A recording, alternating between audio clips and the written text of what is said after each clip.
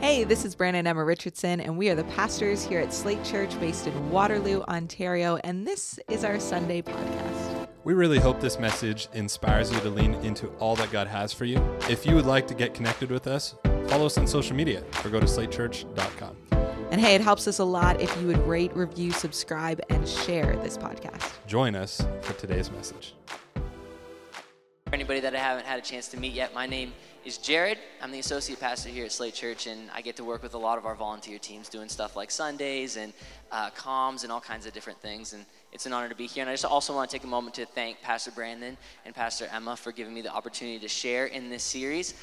They are on vacation right now, but I think, and correct me if I'm wrong, Nate, because you have the speaking schedule, but I think Pastor Brandon's actually speaking this Sunday at our Coburg location, which is really exciting. Yes, he is? Okay, cool. And that's really cool that even just, again, shows that it is just faithfulness and commitment to what God is doing, that in the middle of their vacation, he's taking time to be out there with them, and that's really exciting. And so today we are in week 3 of our, who can give me the series title?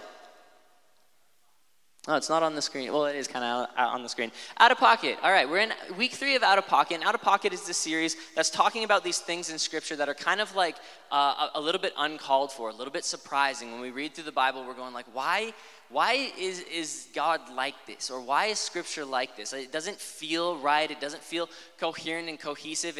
And maybe for each one of us, it's things that we struggle with when it comes to Scripture, struggle with when it comes to God, or we struggle to share our faith with others because we're like, what if they ask us about this thing and I don't really know much about it and I don't know how well it sits? And I think some of the challenges that we're trying to tackle and face in this series, they're really big questions that take a lot of time to wrestle through and to sit with and to work through. I know for me, like I was looking at the list of things we were going to tackle in this series, and I was like, man, each one of these items I've sat with personally for like years throughout my like developing life to go, God, what is the deal with this? Why is this way? And so to be able to just tackle it all in 25 minutes is a bit of an ambitious task. But what I want to do today is I want to open up the door to begin to think about some of this stuff and to look at a couple of examples in Scripture that might be a little bit out of pocket, a little bit surprising.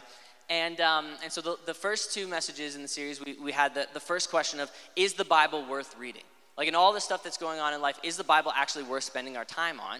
And then, and Pastor Nate unpacked that, and then Pastor Brandon unpacked this question of, like, what's with all the heroes in the Bible? All the heroes in the Bible, they have really like bad stuff that they do. And if this is supposed to be like our model of how to live our life and that we're supposed to learn all these moral teachings from this, how come every hero in the Bible sucks? And that was sort of the question that Pastor Brandon asked. And so today, the question that I get to unpack a little bit, I don't think I can answer the whole thing top to bottom because it would take a lot of time, effort, energy, study. But the question that I want to begin to unpack a little bit today and maybe leave us with some questions to begin to explore as a church community and as a community of followers of Jesus is the Bible anti-science?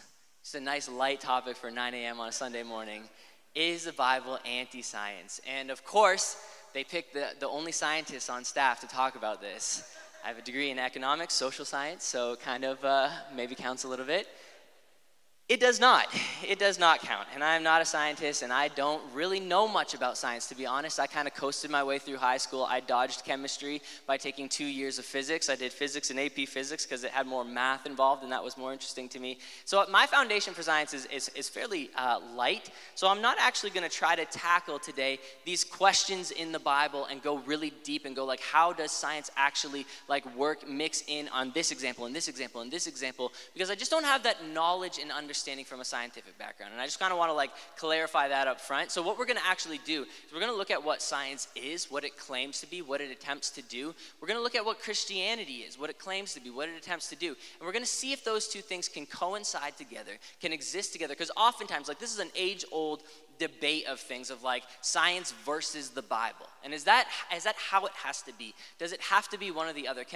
Do I have to forego all of what these modern theories of science tell me in order to believe Scripture? Or do I have to just like forego all of what Scripture says in order to believe some of these modern developments in science? And I think it's become a more challenging question for us as followers of Jesus, mostly because in the last 200 years, like our understanding of the material world around us has expanded like a lot, especially in the last 100 years, especially in the last like 20 years. I remember like 2008 is when the iPhone came out and the whole world just kind of like shifted its understanding of things. We got access to knowledge and all this stuff.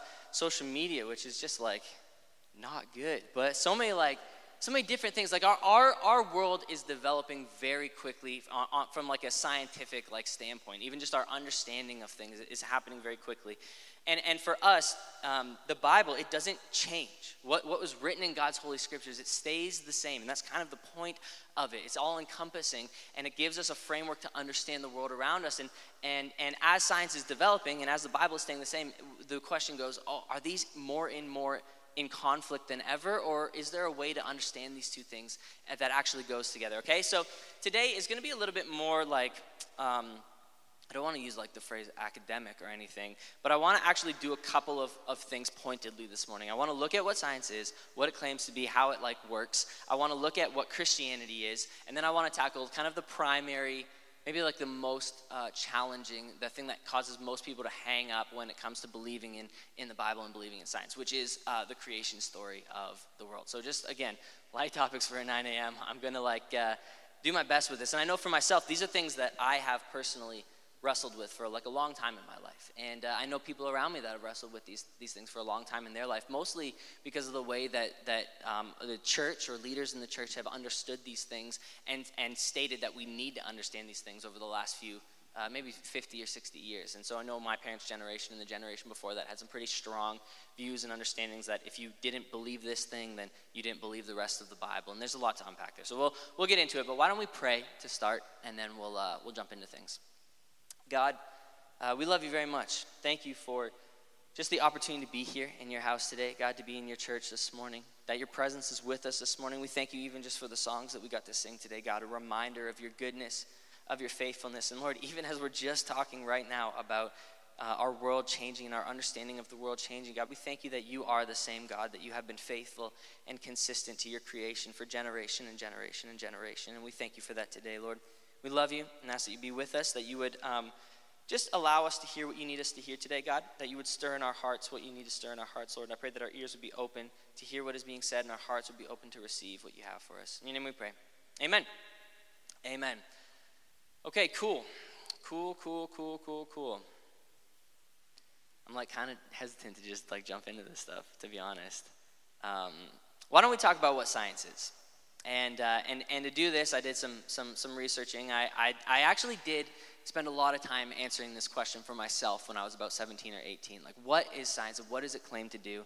And I know we have some PhDs in physics and other things here in the room today, and so just hang in there with me as I unpack this. But really, honestly, what science is, it's not overly complex. Like if you approach it from like a philosophical standpoint, you don't actually have to know the intricacies of science to understand what science does and attempts to do. So I reached out to my father-in-law. My father-in-law is a man that grew up in the church. He spent a lot of time in church, kind of like growing and doing different leadership stuff. He became a pastor when he had graduated high school. He went to university and he went to seminary and became a pastor. And he really struggled with this kind of dichotomy between science and faith. And he wrestled with that for a long time. And then he ended up not continuing in ministry. And he went back to school and he took a degree in chemistry and microbiology. And now he works in that field, and which is a really great resource for me as I was preparing this. And I just said, like, hey, you've wrestled with this question a lot. Like, can you unpack it a little bit for me? And we had a good conversation. And I said, just give me, like, your Cole's notes on what science is and what it claims to do. And so I'm just actually going to read from him what he had shared with me, because it actually was a very, like, well thought out kind of outline of what it is. So track with me here. Again, every time like a speaker looks down at notes and reads off of it, it's really easy to tune out. But this is an important section if we want to carry on with the rest of the conversation today, all right? Science is the way that we make sense of the physical world and, yes, even the universe. Science gives us the best description of the physical reality that is around us. It's not religion, it's not philosophy, and it doesn't start with faith. Proper science is an empirical way of acquiring knowledge and should always follow a relatively simple method. Simplified the steps here below, but it actually can be a lot more complex than this. Step number 1, observation and questions.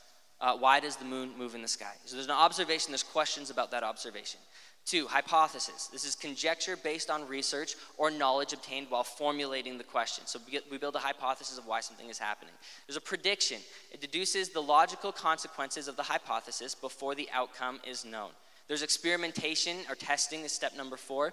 And then there's analysis, which determines the next actions to be taken. And this analysis can take you back to the beginning of this process or any of the previous steps based on your findings. Once you've done all the steps, you can then propose a theory, which is a theory. A theory is an overarching, coherent framework that explains and relates pieces of a body of scientific knowledge and research. It's verified by experiment and observation. It's self-consistent, and it doesn't contradict any other experiment or observation. If it does, it gets thrown out and you start again. Confidence in a theory grows over time, but it's always open to questions and testing and or being thrown out. A scientific theory is never considered foolproof. The moment that something else contradicts that theory, you need to start from scratch and build your understanding again. The progression of a scientific field is usually intimately tied to a slow progress over time of gradual improvements.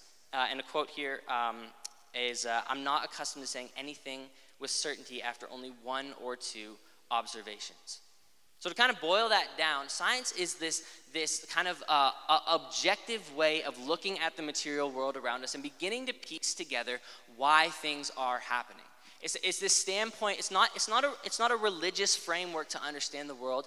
It's not a faith-based system. It is a process by which we can observe the world around us and begin to answer the question, how is all of this happening?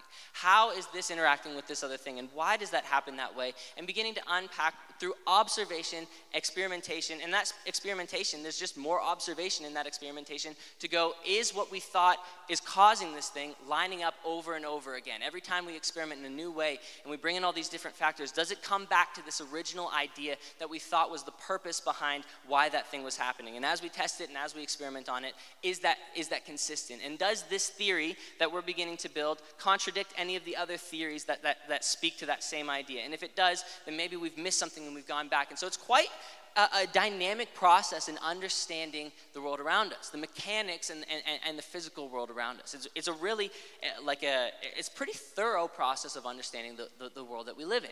And I think that's very interesting. And I also want to highlight science is a really science is such a broad category, but the developments that we benefit from as a society through science are actually really good things. There's a lot of benefit that science has brought our society. You think about 200, 300, 400, 500 years ago, the quality of life that people lived in, the elements of the world and just what it means to live on earth that we didn't even understand years and years ago, that we understand in a new way now. There's all kinds of technology that's been brought about. I think about our phones, I think about the internet, I think about lights, I think about the fact that I'm speaking into a microphone that's not plugged into anything, and how is that working? I have no idea, and we try to fix it every week because there's always problems, but come on, science. But I don't understand how this stuff works, but somebody does, because they've observed the world around us and gone why is this happening? And they've pieced these things together. Toilets, science. It's incredible, how all of this is connected. You ever used a bidet? Science. It's a really great thing.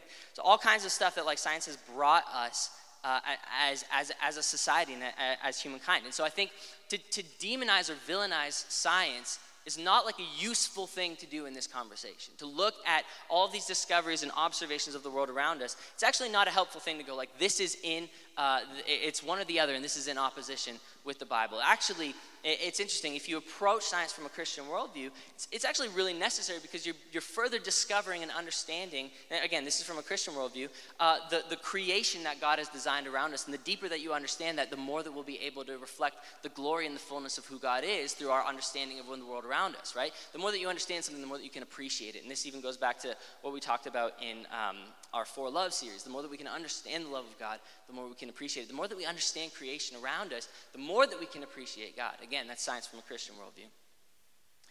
But we also have to see science for what it is, right, which we just talked about, and what it isn't. It's not a faith-based system of even understanding why the world has come to be. I think a lot of times we can see them in the same categories, in the same buckets, science and Christianity, and they're not the same thing. Science doesn't claim to be a faith-based system that gives us understanding and morality and the reasoning behind it. It's an explanation of the world around us. It tells us the how, but it doesn't necessarily tell us the why. It gives an observation of the natural world around us, while Christianity does something different, does something a little bit more holistic, does something a little bit more broad than the specifics of unpacking things through science. So I want to talk a little bit about what Christianity is and how that's different than what science is. Christianity, by like definition, and here's some more like big words coming at you this morning. Christianity is a Abrahamic monotheistic religion based on the life and teachings of Jesus of Nazareth. So basically what that means is it's a faith-based system that tracks back to this person, Abraham, Father Abraham, that Pastor Brandon sung about a couple weeks ago, if you remember that. This Father Abraham, a lot of world religions have actually stemmed from Abraham. Okay, and Christianity is one of the world religions that has stemmed from this person, this historical figure of Abraham. And it's a monotheistic religion, which means that we believe that there is one God, one true God. There's not many gods that control different things, but there is one true God. It's also potentially a monotheistic pantheon, but I don't think that we really need to get into that because it unpacks all kinds of like other stuff that is just not helpful. But like, so it's a monotheistic religion. There's one God. And it hinges around the life and the teachings of Jesus. These are all important things to remember and to understand, all right? So those three things are actually going to come into play as we talk about how these two things can work together.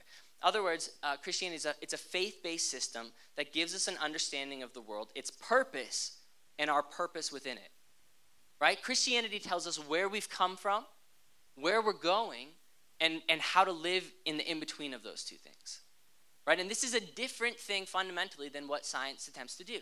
It attempts to observe and understand. Christianity is outlining a roadmap of this is why you were created. This is why you're here. This is your purpose. This is where you've come from. It's where you're going, and it's all the things that are in between, how to conduct yourself in the in-between. And again, I want to also highlight, like, science isn't just about the material, and Christianity or faith or religion isn't just about the spiritual or the internal workings of people. Those two things have a lot more connection than we often like realize as people. And especially now, you're understanding like a lot of the way that we think affects the material world around us because it affects how we behave in the world around us. And so the gray area between the physical and the internal and the spiritual are like, so there's a lot more overlap there than people like to go. They like to go black and white and go science is this and Christianity is this. There's a lot more blending that happens there between those two things. So a way of understanding these two things and how they work together in my mind that's been very helpful for me is you have Christianity, which is a faith-based system that gives you an understanding of the world. It's like this umbrella idea to go, here is the general narrative of history of humankind. Here is the why behind that. Here's the explanation behind that. Here's the in-between, how to conduct yourself. Here's a little bit onto the future of what life and reality looks like.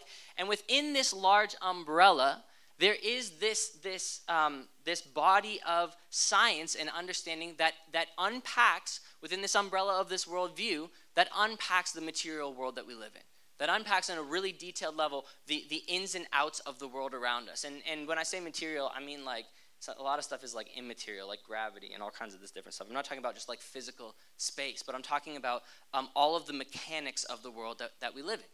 So I think, like, if you can look at it from that perspective to go, okay, you've got this overarching worldview of Christianity and this understanding of why we exist, why we're here, how all things came to be, et cetera, et cetera. And within that umbrella, you have this world of science that is unpacking the mechanics of the world around us. This is, like, really how these two things can work together, how they can interplay with one another. And there's a lot of, like, specifics in making that work, and that's the thing that I don't actually have a ton of time for today, because there's a lot of stuff in the Bible that if this is true, if like Christianity is this umbrella and within that science exists, then like how come the Bible breaks all the rules of science like often, right? Like why are those things like always, like if you say that this is the way that the world works, then like what, like Jesus rising from the dead, how does that work? Why is that the way that it is?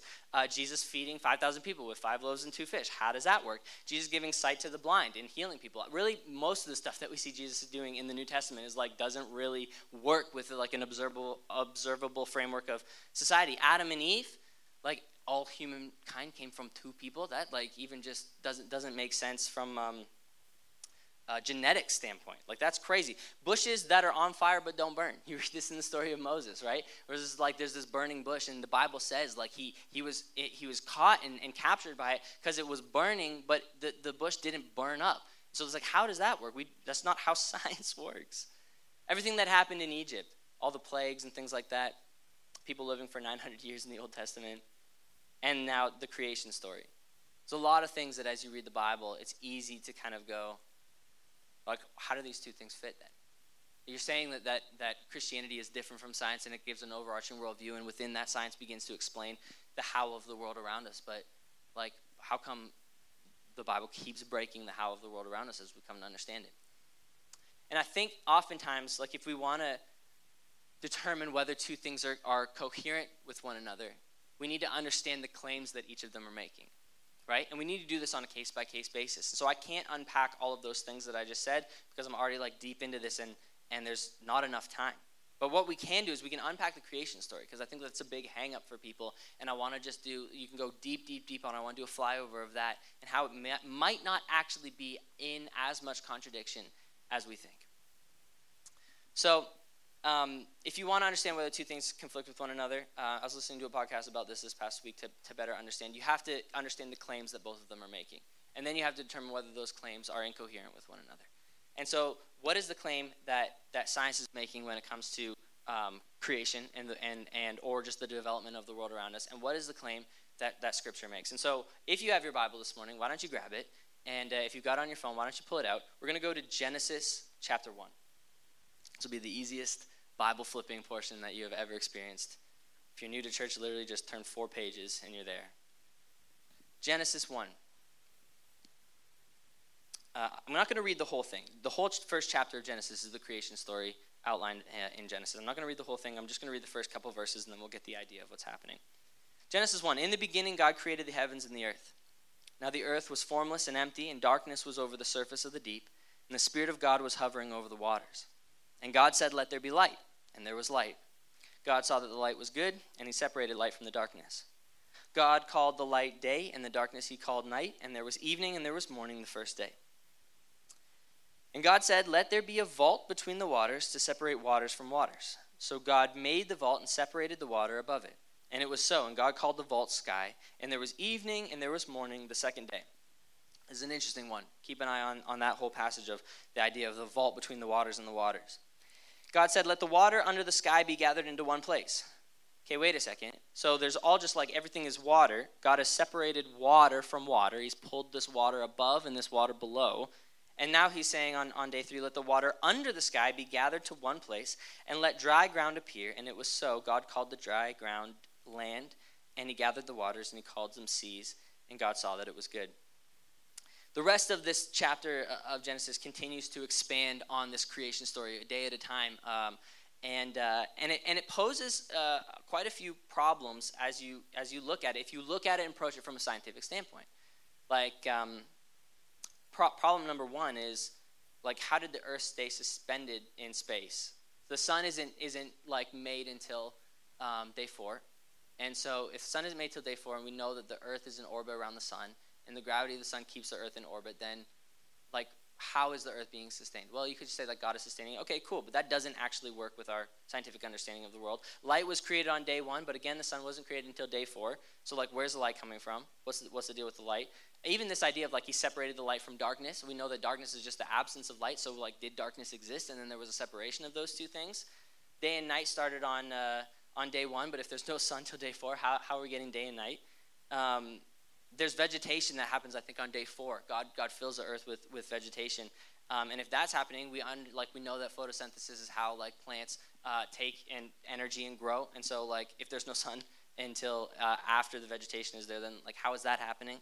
And how did this vegetation happen without the sun? This is just like a couple of the things that if you begin to, like, read through that whole story, there's a lot of, like, again, if we're reading the Bible as a science textbook, there's a lot of challenges when it comes to, like, understanding that creation story. It doesn't make a lot of sense. And you can throw, like, a blanket cover on that and go, like, well, God is, like, all powerful and in control, and he can do whatever he wants. And I actually believe that to be true.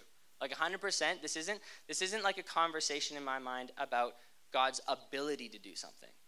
It's more of a conversation when we look at that creation story to go, like, the question isn't one of God's ability. It's are we understanding what God is trying to communicate through this first chapter of Genesis? That's more of the question. The question isn't, can I work science into this original creation story? Am I trying to pull out of these scriptures something that might not actually coherently make sense with the way that we've begun to understand the world? And oftentimes, like, even asking that question, there's like a, whoa, what are you, like, not following, like, the authority of Scripture? Like you read it in the Bible. It says in, let me grab it. I grabbed the verse in 2 Timothy. Come on now. 2 Timothy 3:16, all scripture is breathed out by God and profitable for teaching, for reproof, for correction, and for training in righteousness. So then, like, we're going, okay, well, if you're saying that there might be a different intent with Genesis 1, are we, like, then questioning the authority of God and the, like, infallibility of scripture on this by understanding the context and questioning whether it's, like, supposed to be read sort of word for word? And I think that that's actually, like, a dangerous way of thinking about it, because understanding, like, there's a quote in this book called In the Beginning We Misunderstood. The most vital question for the interpreters of any literature, especially the Bible, to ask is, what did the human authors and ultimately the divine author, God the Holy Spirit, intend for his original audience to understand when they read the passage? So as we look back on Genesis 1, I'm asking a lot of questions of it right now. So we look back on Genesis 1, it's important for us as the readers today to understand the original intent of why that was written.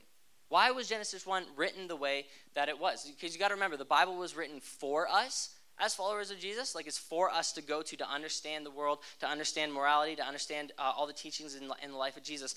But it wasn't written to us, right? Or else it would just have to be written, like, every year or every day to us in a different way, in a different shape. It's one book that stood the test of time, so it's written for us but not to us. So who is it written to? Well, we also talk about the Bible being a library of books with many books inside that. So, like, who actually was the original, intended readers of Genesis? And who wrote the book of Genesis? Who knows, generally who is understood to be the author of Genesis? Anybody? Nate's got a hand. Nate? Do you want to tell me? Abraham. Moses. Yeah, Moses is actually considered to be, I'm going to tell Pastor Brandon about that one. Moses is actually believed to be the author of Genesis. When did Moses write the book of Genesis? It's actually a really important question to ask. Like, why is this written this way? Well, as we begin to research and understand this book of Genesis, we look at Abraham. And we go, okay, there's this person of Abraham. Genesis is actually the first of a 5-book kind of collection called the Pentateuch. It's the first 5 books of the Old Testament. And Moses is believed to write all of those. And Moses is writing this book of Genesis, and he's writing it to the Israelites. Who are the Israelites? The Israelites are God's chosen people. Okay, maybe we've heard that before. It's God's chosen people. Where did they come from? The Israelites came from Abraham. Abraham was like the father of many nations, the father of the Israelites. And we go back to the story of Abraham, and God promises Abraham that he'll have a son, and from that son there'll be generations and generations, and God's people will come. And he's promised him this people, and he's not only promised him this people, but he's promised him this promised land. A land that was promised to Abraham and his people. And in that land, in that promised land, this is actually where Jesus is, in that general area, Jesus is born. The city of Jerusalem is built, and where Jesus actually goes to die. It's in this promised land to Abraham and his descendants, which are the Israelites. And the Israelites, in that story of Abraham is taking his camp and his community, and he's going to all these different places. And we find him landing in Egypt with the Israelites in Egypt. And they're landing in Egypt, and then they are enslaved over time by the Egyptians, right? And they become kind of slaves in this working class to this Egyptian society. And they're living steeped in the Egyptian culture for how many years? For 400 years. The Israelites are steeped in this culture in Egypt. Every day, in and out, all that they're hearing about in the world around them is the ideology and the faith practices and the understanding of the Egyptians. The Egyptians had many gods. You got Ra, the god of the sun. You got a god of the Nile. You've got a god of different areas of land. You got a god of prosperity. You got a god of wealth. All these different gods that the Egyptians have. And so the Israelites, God's chosen people, the people that he's given and birthed out of Abraham, are living in Egypt, continually kind of indoctrinated by this different understanding. And the Egyptians had their own creation story of how the world came to be.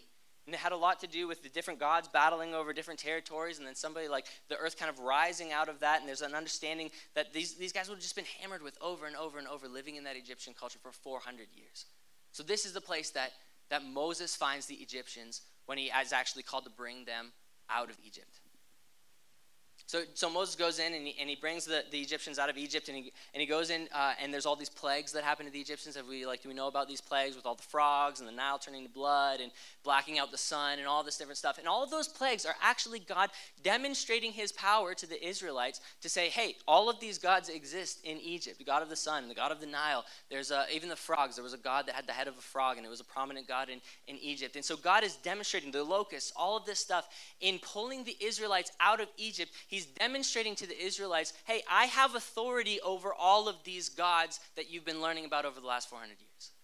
This is the point that God is trying to make to the Israelites. And he brings them out of Egypt through the person of Moses, walking through the Red Sea, all of these miracles. People are encompassed by the grandeur and the greatness of God, and they make it out into the desert. And then what happens when they make it to the desert? They don't make it all the way to the promised land. They begin to wander in the desert for 40 years. And they're lost in the desert. They're wandering around, and they're going like, what is like happening? And this is when Moses writes the Genesis story, the creation story. So the questions that are being asked by Israel at the time, they're going, are we going to survive in the desert? Are we safe here? Is there really only one God? What about all the Egyptian gods that we've learned about? Are the Egyptian gods angry that we left Egypt? If there is this one God, did he rescue us, and is he with us, or are we now alone? How do we please this God? How do we please this God so that we have good crops and we're able to continue to eat? Should we worship the sun still? Should we worship the moon like the Egyptians? Should we worship like the Canaanites, who are now a nearby vicinity to us here in the desert? Is the Egyptian story of how the world was made the true story of how the world was made? These are the questions that are rolling around in the minds of the Israelites when Moses writes this book, Genesis. The questions that we're asking often when we approach Scripture today, specifically the creation story, are very different set of questions than that book of Genesis was written to answer. The questions that we ask are, how old is the earth? 6,000 years or 6 billion years? Was it in 6 literal 24-hour days, or 6 long periods of time that God made everything? Does the lack... no, I'm not going to read that one. I don't even know what half those words mean. Was there really a talking snake? Were there dinosaurs on Noah's Ark? If God created Adam as the first person, did he have a belly button? These are the questions that we approach this Genesis story with today. I'm like, I need you, Bible, to explain to me these scientific questions that I have about the world around me. The original intent of the writing of that book wasn't to answer those questions. Scientifically speaking, the Israelites, they don't know about half the stuff we know about. So God isn't trying to correct their understanding of science and launch them like millennia into the future when it comes to their understanding of how the world works. He's meeting them where they're at to answer the questions they have where they're at. To say, listen, I know you're wondering about the gods that you've just come from. I know you're wondering about the creation story. I know you're wondering about me. I know you're wondering about Yahweh, the God that has claimed to be the God over all gods, over all understandings of the world. And I know that there are questions about that. And so let me give you an understanding of how I have brought the world to be. That creation story in Genesis 1, really, a lot of it is very little on material creation. A lot of it already exists when you read that story. God created the heavens and the earth. And he just kind of creates them. And then what he spends time on in Genesis 1 is actually giving each of those things purpose and ordering each of those things. You go back to that phrase, bara, the Hebrew word for create. In the beginning, God created the heavens and the earth. That bara word, it actually brings in concepts that are both creating and determining their purpose. So what God is telling the Israel, and it's a very specific word. It's not the common word for create in the Hebrew language. So what God is telling them, he said, I have not only designed and created everything, I've ordered it all, and I've purposed it, and it has intent, and I've brought that intent to what you see around you. The other thing that God is kind of speaking to in this narrative is this Hebrew word of rakath, and that word hovering. It says, and the Spirit of God was hovering over the waters. That word rakath, it's also used in Deuteronomy 32:11. And it refers not just like to a presence that's spookily over the waters. Every time I read that growing up, I'm like, what a weird thing to do. Why is the Holy Spirit just like hovering over this like formless waters? But it wasn't. That word, it's used in Deuteronomy 32:11 to speak to like an eagle hovering over its nest, protecting and caring for and looking out for. So God is saying, like, I have intentionally designed the world around us, and I've ordered it all, and I've given it purpose, and I am the originator of this purpose. And not only that, but I love it. and I care about it, and I'm watching over it, and it's of interest to me. Like that is fascinating to me. This is what God is trying to communicate to the Israelites. You aren't just aimless. I've cared about you from even before you were created. You aren't just wandering around. And if you're wondering who has created all that is around you, I've created it all. Yahweh, God, this God, the God of Abraham, the God of Isaac, the God of Jacob, the God of Moses. I am the one that has ordained all this and created all of it. So don't worry about all these other gods, because at this point, the Israelites, they don't even have the 10 Commandments. They're wandering, trying to understand. And this is the context in which God gives them. Another interesting point for those of us that are going like really stuck on like the 6-day, 24-hour thing, or like how old is the earth and all these different things. It's interesting as you read through that creation story, and this was something I actually learned about in high school and I forgot until researching it again. But that word for day is evening and morning, the first day. It's the Hebrew word yom, and that word is used just in Moses's like Pentateuch, those first 5 books of the Bible. It's used to describe 12 hours in Genesis 1 verse 5. It's used to describe a whole week in Genesis 2 verse 2. It's used to describe a growing season, which was probably several months in Genesis 4:3. It's used to describe an eternity in Genesis 44:32. It's used to describe a physical lifetime in Genesis 43:9, and Deuteronomy twice, and a time period equal to 40 days in Deuteronomy. So like Moses is using this word day pretty loosely, if you ask me. It's not like a 24-hour period. So I'm not saying that God made the world in 6 days or not. That account in Genesis is really more of an ordering story than it is like a material creation. What I am saying is that if we want to cut and dry the Bible as a science textbook, we're going to come away with a lot of these questions. We don't do the hard work of understanding like why it was written, who it was written for, and what's the point that's trying to be made. What is God trying to say in this Genesis creation story? Because honestly, the point that he's trying to make is that God, named Yahweh, names himself and tells us, this is my name. I am that I am. I am the God Yahweh. Like that name for God, he's communicating to the Israelites and to the people and to all the generations and to us here today that have all kind of like followed along in the footsteps of those that have gone before us. I am that I am. I've been here before the earth was formed. I'll be here after the earth was formed. And not only am I just here, I'm present, hovering over those waters. I care about them. And I've given everything purpose, and I've given it design. And we're just talking about the first chapter of Genesis, man. You keep reading Genesis, and you see more and more of the character of God being revealed to the Israelites and revealed to us today. He would walk alongside them in the garden, that he would give them free will and choice. He would do all of this different stuff. Like, listen, if God wanted to spend his time writing out the details of the world around us, he could have done that. The Bible could have been a science textbook. It's not. Because God is actually speaking to something more important for us to spend our time on. The purpose of why we exist. The purpose of why are we here. Like Jesus doesn't talk about this at all. He doesn't talk about science and the makeup of things. Now, in the things that Jesus said, we found them to be true over time, but he doesn't spend his time talking about the cosmos and all this different stuff that people were curious about in the day and age. You know that the Israelites, they used to believe that the earth was like this big flat square and it had this big dome over top of it. That's what it's saying in verse 2 there. That God separated the waters from below and the dome and the waters above. It's this very like not scientific understanding of the earth. But God meets them to say, hey, I am the one. In that belief that you have right now, even though it's incorrect, I'm the one that has done those things. The Israelites, they used to believe that they didn't understand the mind.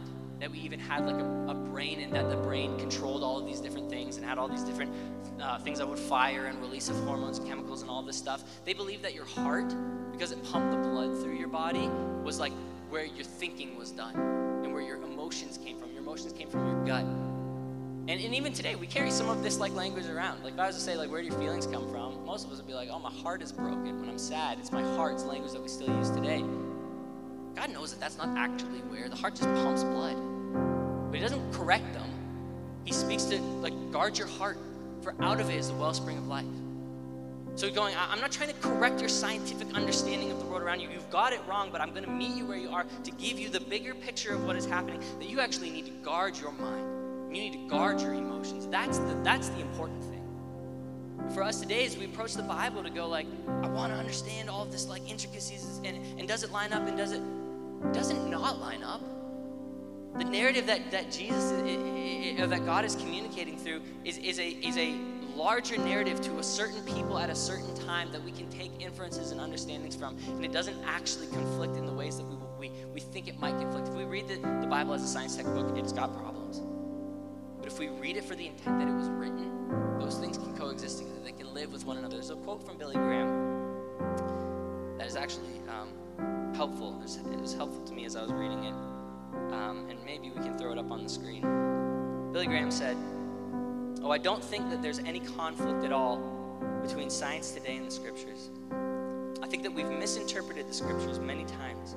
We've tried to make the scriptures say things that they weren't meant to say. And I think we've made a mistake by thinking that the Bible is a scientific book. The Bible's not a book of science.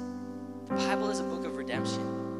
And of course, I accept the creation story. I believe that God did create the universe.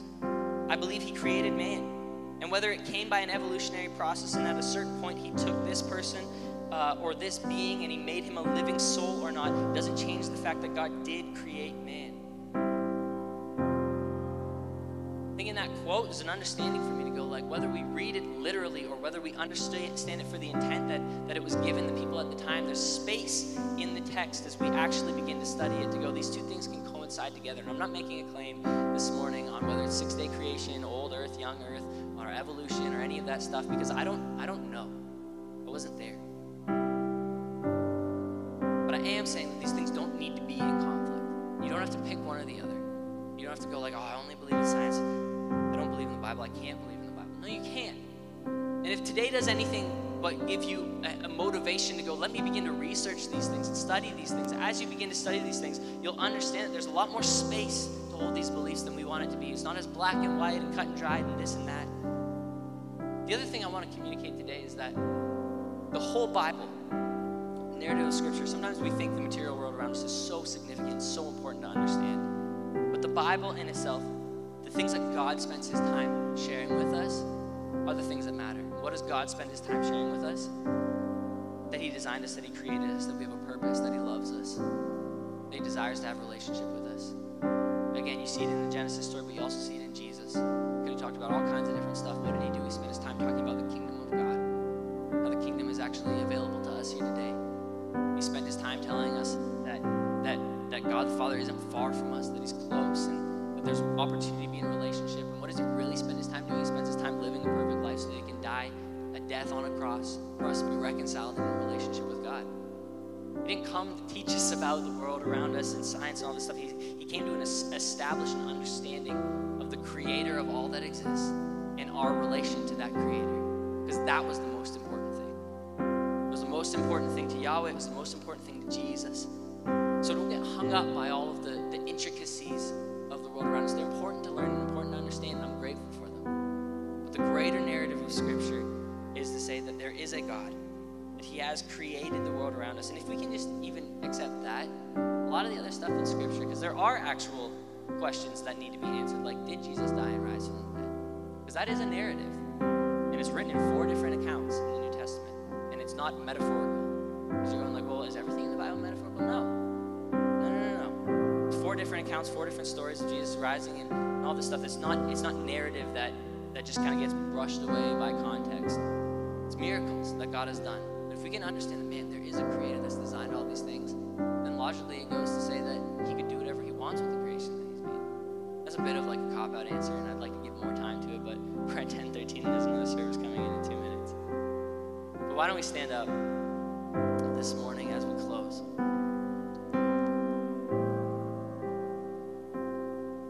There's a lot to cover. I got a lot more notes. We could talk about this for a long time. But as we walk away today, I hope the thought that you're carrying is going, man, maybe I need to explore this a little bit. If you've got questions about this and you want to throw out Scripture, you want to throw out God because of what these scientific theories that you've heard and exist today that might actually be true observations of how the world works, you don't need to. You don't need to pick, you don't need to choose, you need to go one way or the other. You need to explore and investigate and understand what the Bible's actually telling us. And And again, to reiterate, the Bible's telling us that there is a creator that loves us, cares for us, designed us, to walk alongside us, that is with us today, and he's given us a moral guide for how to live our lives and to follow. Galileo said, the Bible tells us how to get into heaven, not how the heavens work. I think that's profound and interesting.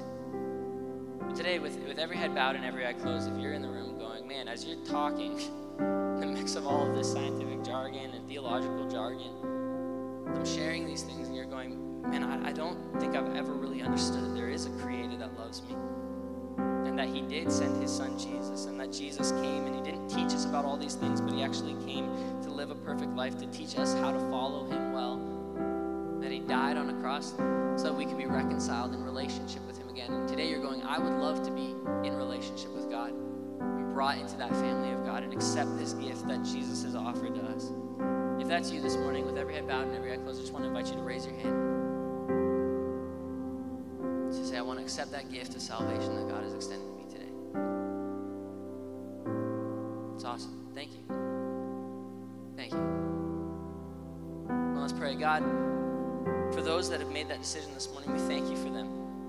We thank you for what you're doing in their heart and what you're doing in their spirit right now, Lord. And I just ask that your Holy Spirit would speak to them in a mighty and a powerful way today, God.